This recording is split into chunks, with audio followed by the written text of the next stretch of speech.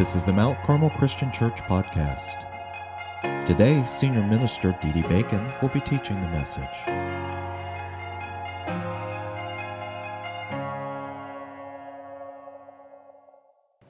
So I think I've been living in this part of Cincinnati now 20 plus years.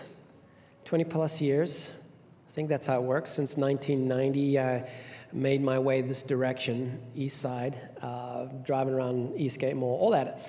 And I have to say this, and those of you that have been living here a while, I've never seen traffic so bad. I mean, come on. Anywhere you go, I can't tell you how many times I've been driving with Shan. I'm like, Shan, it's only 2 o'clock. Where are these people going? What is going on? I mean, some places that, you figure, it's going to take me 10 minutes, but at certain times, like at 4:30 or 5 or, early in the morning, you better count the journeys that would take you 10 minutes are going to take you 30 minutes. Why? Because people are everywhere, all over the place. And because everyone is here and there's so much traffic and so much congestion, guess what happens? Tempers rise, frustrations rise, people start getting more and more grumpy. These past few years, I don't know how many times I've been yelled at, insulted, told I'm number one. I'm like, you're number one too, bud, in my heart. Right? I mean, we experienced it. The other day, Shannon and I were coming down, we're down Clough Pike, we'll take a left into our road, and of course, the traffic was just nonstop. And there was this guy that was at the top of our road, and he was trying to turn left into oncoming traffic, and he was sitting there like us, waiting and waiting and waiting. And I could tell, he was in his truck, and I could just tell, it was like so obvious, the blood pressure was and the guy was getting madder and madder, steaming out of his ears, like, rah, rah, rah, and you see the mouth starting to go, and he's like, dude, it's only been 5 minutes. You better be ready for the long haul, because it's going to be like 20 minutes before you find a break. Anyway, he was getting, you know what he did? Next thing I see is he slams his truck into reverse, backs up, pulls into the driveway, and starts going off another. That's what's happening in our culture these days. And the way we know that primarily is by reading people's lips and hearing what they have to say, right?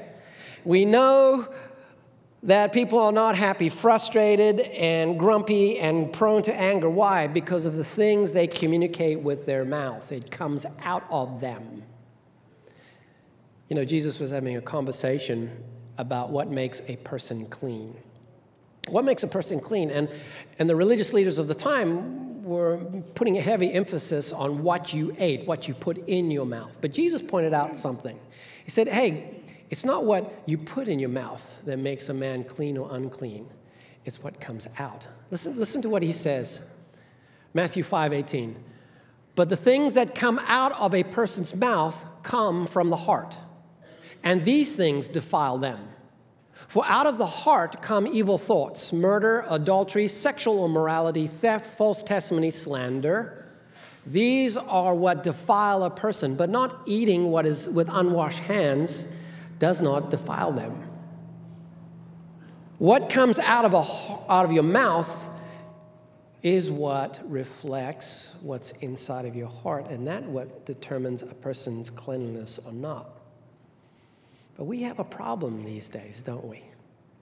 We have a problem these days with words, with negative words, stuff spewing out of our mouth that are harmful and offensive. There was a rabbi that was doing a tour. The rabbi's name is Rabbi Joseph Tolshkin. I have to look it up here. Was lecturing through the country. He was the author of a book that was titled Words That Hurt, Words That Heal. And he would lecture, and what he would do would gather a crowd together, and he would begin by introducing himself, and he would ask this question. How many of you can commit to go 24 hours without saying something negative? And there would be an awkward chuckle, and maybe one or two people would raise their hand. But by and large, when most people could, in all honesty, raise their hand and admit that they could not go 24 hours without saying some kind of negative comment, without some kind of nasty, without some kind of critique, without some kind of cut. Listen to what he had to say regarding that. said, if you can't go 24 hours without drinking liquor, you're addicted to alcohol. If you can't go 24 hours without smoking, you're addicted to nicotine. So if you can't go 24 hours without saying unkind words about others, then you've lost control over your tongue. And the implication is that you are addicted to negative words. You are addicted to negative words. Every post, every tweet, every comment. Those who share different views of the world or politics, blast them. Flambe those who don't do what we think they ought to do in the time we think they ought to do it. Roast them. We're addicted to negative words, and we have a problem. And according to Jesus' insight, the issue is not the words. The issue is what? The heart. Jesus said, it's not what goes in a person that makes him clean, it's what comes out. And what comes out of our mouths, finds its source, finds its origins in our heart. And so the issue regarding words and our addiction with words and dealing with overcoming negative words, it's not a mouth issue, it's not a word issue, it's not a training of that per se. No, it's a heart issue. It's dealing with hearts. And the truth is that heart work is hard work. And heart work in every one of us is work that goes beyond our pay grade, to be honest. Heart work is work that only God can help us with, and only God can provide solutions and transformation and change. See, the heart, according to Scripture, according to the teachings of the Bible, the heart is the center of a person's being. It's that thing that we would say it's our inner world. It's our spirit, our soul. And as human beings, we are not compartments. No, we're whole. And so what's going on in our heart will, of course, manifest itself in our lives, in the physical, and the way that works. So, see, that's where the source of words come from within our heart. And so if we're going to be interested in finding a solution for the issue of negative words, being addicted to words, being words that don't honor the calling that we have in Christ, in following God, if we're going to deal with that, we have to start with the heart and ask the question, how can my heart be transformed? How can heart change be made? The story of Christianity is that God has provided a way for us to be right with Him. It's something undeserved, we say. None of us qualified for it. None of us were good enough. None of us earned enough brownie points or God points, whatever points we want to have, to get a place where we can be at the place where we say, I'm right with God. But He provided a way, and He provided that way. We just celebrated that in communion time, provided a way. Those of us that took communion, we professed, I believe this. I believe that Jesus died on the cross, rose again on the third day, and that provided a way in which if I believe that I am made right with God, and I can live right with God. And the beauty of being made right with God is God takes residence in our life. He dwells in our heart, we say, by His Spirit, right? We talk about that. He dwells in our heart by His Spirit. And in His dwelling, that's the means by which transformation occurs. And what I've come to observe is that the door that opens up our heart to let into the Spirit of God, the first door, if you'd like, because maybe there are multiple doors that we have to open up in the course of our walking with God and learning about God, but the first door that opens up our hearts, the first door is simply saying thank you. Gratitude. Because in gratitude, we recognize that we do not deserve what God gives us, and we accept His good gift of grace.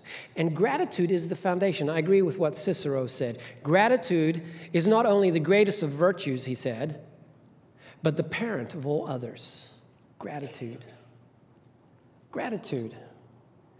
Author Dr. Robert A. Emmons defines gratitude as having two parts. He said, gratitude is one, affirming goodness in one's life, and this is the reason, and recognizing that the sources of this goodness lie at least partially outside of the self.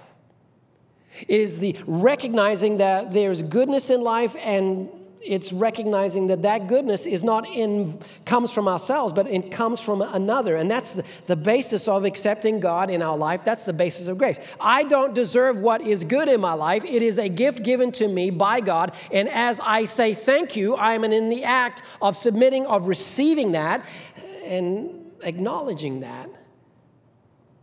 Thank you is the key to heart change. But it's so hard to be grateful these days, isn't it? It's so hard to practice gratitude. We're so busy running 100 miles an hour, we don't have time to just ponder all the things that we have.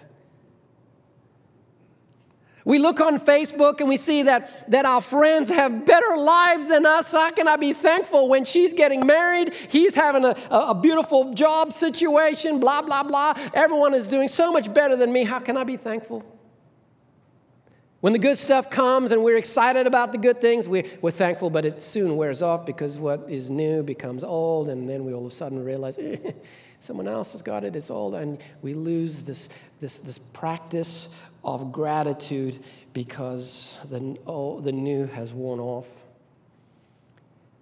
We have a hard time being grateful because, let's be honest, we live in a culture of negativity. We live in a culture that's turned out to be a bunch of screamers, cussers, people that are stirring up our feelings of discontent.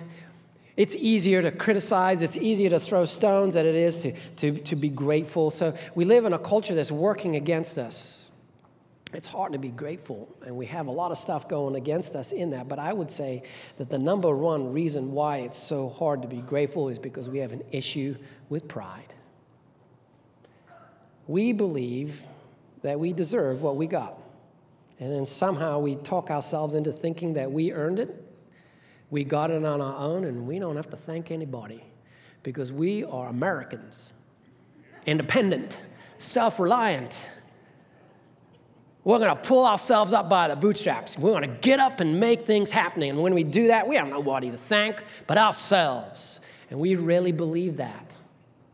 And we take to an extreme this concept of paddle your own canoe. And it's a good thing to take personal responsibility, but we take it beyond that. We take it beyond what is real.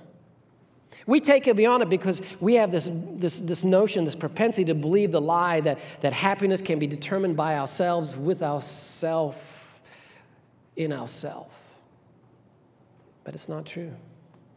See, God made us not to be independent or dependent. He made us to be interdependent, to recognize that we have things to give, but all things that we give come from another. Come from another. We didn't birth ourselves, raise ourselves, right? Most of us don't even make our own food. We go to a restaurant and eat out, right? We don't make the roads we drive on. We don't make the clothes we wear. No, we live a life of interdependence. And when it comes to God, we have received more than we give. Why? Because that's the nature of grace. And the foundation of gratitude is the acceptance of God's gift of grace. And here's what happens. When we give thanks, we live the Christian life. I agree with what Vance Havner said regarding Christians. We need to be probably the most thankful people because of grace. He said, our biggest problem in the church today is this vast majority of Sunday morning Christians who claim to have known the Master's cure and return not at other times to thank him by presence, prayer, testimony, and support of his church. In fact, here it is, the whole Christian life is one big thank you, the living expression of our gratitude to God for his goodness. But we take him for granted, and what we take for granted, we never take seriously. What we take for granted, we never take seriously. Grace begets, births gratitude, and from gratitude, our hearts are changed, and our words have their origin. We're about to start a journey through the book of Proverbs. Book of Proverbs. Book of Proverbs simply is about wisdom. Wisdom comes from a basic word, skill. And Proverbs is learning to apply the truth of God with skill so that you might come up with the right thing at the right time for the right results. You might say the right thing in the right way for the right results. It all has to come together for wisdom to be active. And when you look at the book of Proverbs, you're like, whoa, there's 100 million different sayings, two-line sayings that are pretty cool. And you wonder, is this really a book that has a totality? Is there a theme that runs through it? Is there a connection for them? Because there's so many different things, so many different sayings, so many one-liners, two-liners, three-liners, 12-liners, I don't know. But there's so many things in the book of Proverbs, and you think, what's the line that connects it all? And the line that connects the book of Proverbs throughout, the theme that connects throughout is this. Wisdom comes from God. And if you want to live a life of wisdom by the skillful living that God gives, the first and foremost step is this. Make the commitment to be right with God that comes by grace. The way Proverbs says it is, the fear of the Lord, the reverence, the honor of the Lord is the beginning of being in a place where you can live by wisdom, the Word of God applied to life for the right results in the right time, for the right way. The fear of the Lord. The beginning of living for God is that when you come to a place where you honor God in all things, the fear of the Lord is the beginning of wisdom. And throughout, you see this line connecting every single proverb, because every single proverb harkens back to that. Harkens back to the fact that the foundation for wisdom comes from being in a right place with God. And what Proverbs tells us regarding words is that grace begets gratitude, and gratitude begets words of thanks that create thankfulness and good in life. What we find in Proverbs is the affirmation of the truth that our words are sourced in our heart, and our heart being grounded in gratitude, that's really an application of grace, means that our words of thanks, our words of gratitude come out of our mouth, and there are words that spread good, shine light, bring about the virtues of God in our life. Number of ways that is laid out. Proverbs 15:23 is our proverb for today. And I've got a number. I'm going to share with you a number of different English versions so that we just kind of get the feel of it. But check out what it says. Proverbs 15:23, New American Standard Bible. A man has joy in an apt answer, and how delightful is a timely word. The New International Version, a person finds joy in giving an apt reply, and how good is a timely word. Everyone enjoys a fitting reply. It is wonderful to say the right thing at the right time, New Living Translation. A man hath joy by the answer of his mouth, and a word spoken in due season. How good is it? Everyone enjoys giving good advice, and how wonderful it is to be able to say the right thing at the right time. To give an appropriate answer is a joy. How good is a word at the right time. Words of thanks stir up thankfulness. Words of thanks stir up thankfulness. If we're going to be change agents for God, if we're going to be individuals who reflect heart transformation because we have accepted grace, it is going to come out of our mouths. And the primary word I think that will come out, the primary two words is thank you. Thank you. Apostle Paul, writing to the Ephesians, says, do not let any unwholesome talk come out of your mouths, but only what is helpful for building others up according to the needs that it may benefit those who listen. See, the way it works is that God at work in my life transforms my heart. How does that happen? Well, I open the door to my heart by saying thank you, acceptance of His grace, and living by that perspective, that point of view regarding life. And in doing that, it changes my perspective of every part of my life. And so when I go to Kroger and I'm standing in the checkout line and the young person who is there checking me through, and that person is checking me with a pretty good attitude, there's a smile on his face. You can tell he's concentrating on doing the job efficiently and well, providing service as best to his ability. And when he does that, I walk up to him and I say thank you.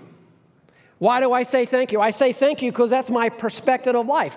God in me reminds me that I'm undeserving, that all good things come from Him. And so guess what? This young man is a gift. And so I say thank you. I say thank you, young man, for concentrating and trying to do your job as well as you can. Thank you for not being a scowl and a grump, for paying attention to what you're doing. When I say thank you, I also acknowledge the reality that, you know what? Here I am, the United States of America, and I'm in a store, and I'm buying food from all parts of the world that have been provided for me to select and choose. And this is just an amazing thing. And our forefathers, young man, guess what? They cleared the land and provided us the ability to build this store so that I could come in here and purchase that. And when I purchased that, I'm just so thankful what I have. These bananas, you see, I thought I'd say that for you. Bananas coming down the conveyor belt. Well, they're from Ecuador.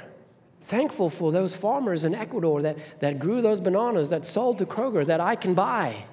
And I'm thankful for this amazing little piece of card that's plastic. Isn't technology amazing? It's got this thing called a chip, and I can shove it into another machine that reads that chip, and all the numbers work out, and I can pay for it, and I can walk out with a grocery bag full of stuff that I didn't grow, that I didn't slave over to kill anything to get. I mean, this is amazing. Thank you. And I can look you in the eye, young man, and I can smile at you, and I can say thank you in all honesty, in all genuineness, because God is in my life, and I want you to know that because God is in my life, my life has been changed, and that there's a God who loves you just as much as He loves me. And I want you to know there are good people in this world. And I know probably you have a couple of people that are sour and grumpy and mean and say wicked things to you as you go through, but I'm not one of them. And I'm not one of them. Why? Because grace begets gratitude. Gratitude begets words of thanks out of my mouth.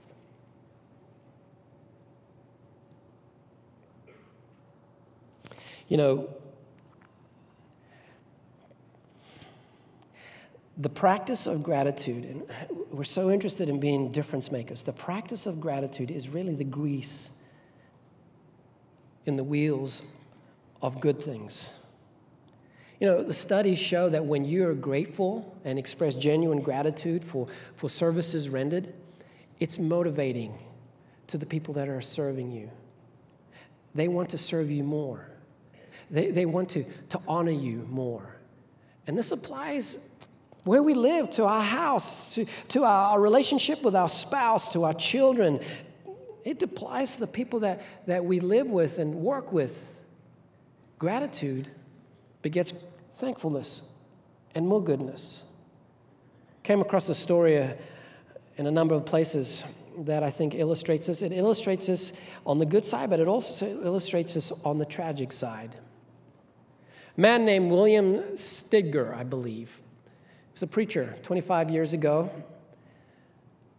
Came to a point when he realized, he remembered a teacher from his elementary school days, I believe, that was his English teacher, that introduced him to literature, introduced him to his love of books. And so he thought, you know what? I don't know where she is, what she's done. He was convicted in his heart, maybe led by the Holy Spirit. He said, I'm going to write her a letter of thanks. And he did. He wrote her a letter of thanks, atoning for his omission of never thanking her for what she did. he wrote to his teacher. And this is a letter that he received back from said teacher. My dear Willie, I'm now an old lady in my 80s, living alone in a small room, cooking my own meals, lonely, and seemingly like the last leaf of fall left behind. You'll be interested to know, Willie, that I taught school for over 50 years, and in all that time, yours is the first note of appreciation I ever received. Came on a blue, cold morning, and it cheered my lonely old heart as nothing has cheered me in many years.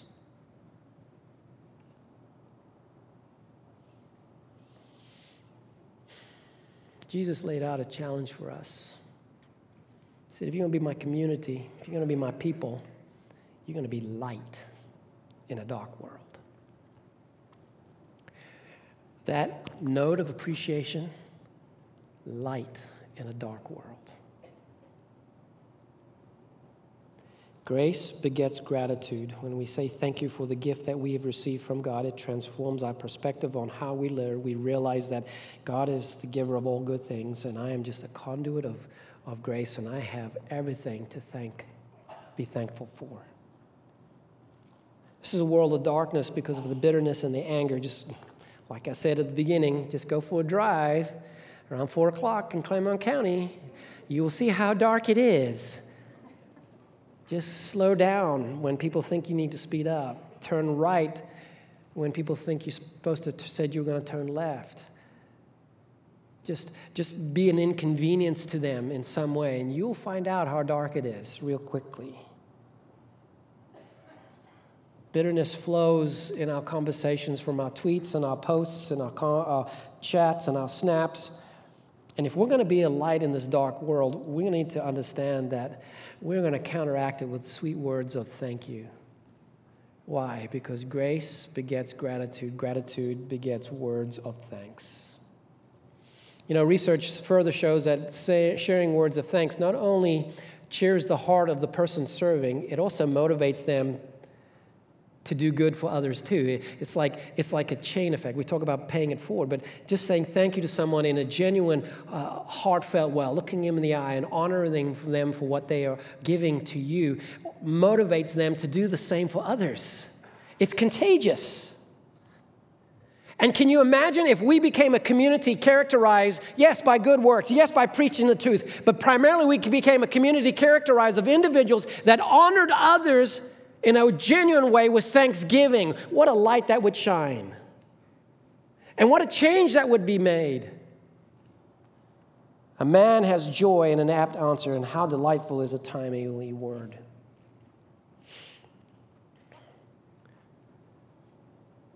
Dick Dye was a missionary in Acapulco, Mexico. He went to Acapulco, and he went on faith. He didn't have much of anything, no resources, not much of a plan. 2 months he struggled to get started a church there in Acapulco, Mexico. It's 1973. And during that struggle, every day he would look out onto the mountains of Acapulco, and there was this cross that was there. And every time he saw the cross, it warmed his heart. It encouraged him to keep going, to keep doing, to keep pursuing what God was doing in his life, to establish some churches there in Acapulco, Mexico. After 2 months, he said, I got to act on this. And he decided, I got to go find out what this cross is all about. And so he got into his vehicle. He drove over to the place where the cross was, up the mountain, and he came and he discovered that the cross was mounted on a hotel.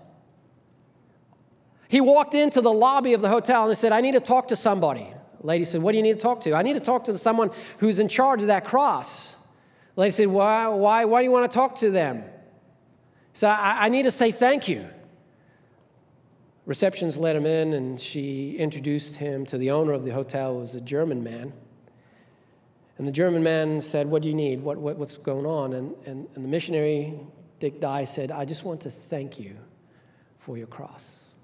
For 2 months, I've been laboring hard to establish the church here in the city. I've been really hard. And your cross, your courage in putting a cross on your hotel has been a source of motivation. I want to thank you for that. The hotel owner teared up, started to weep.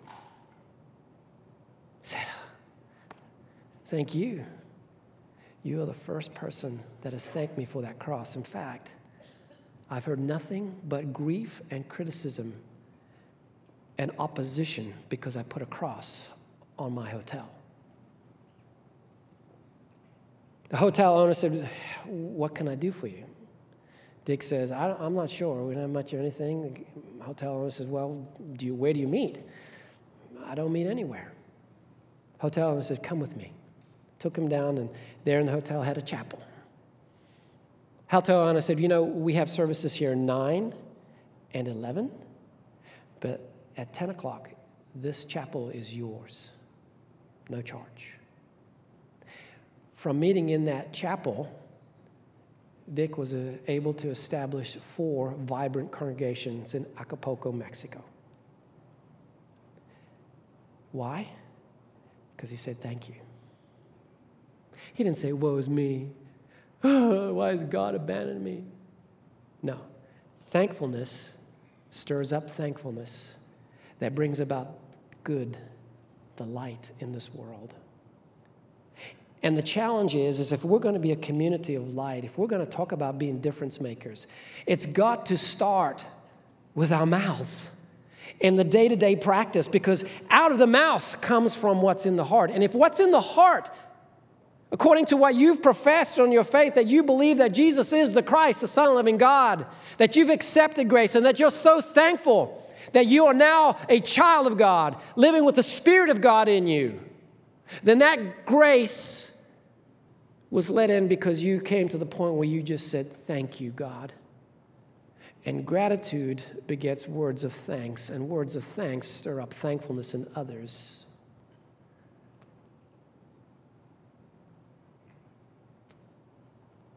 Be a light in the world.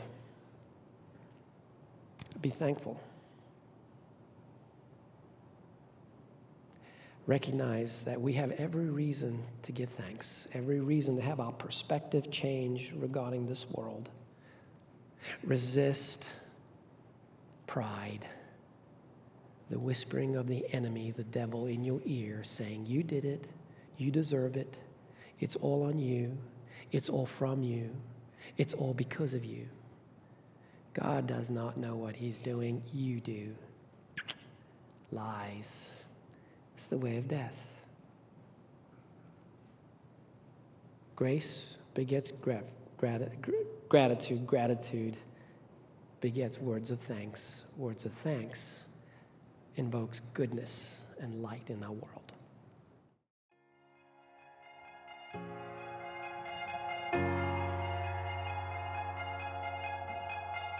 You can find out more about us on the web at mtcarmelchurch.org.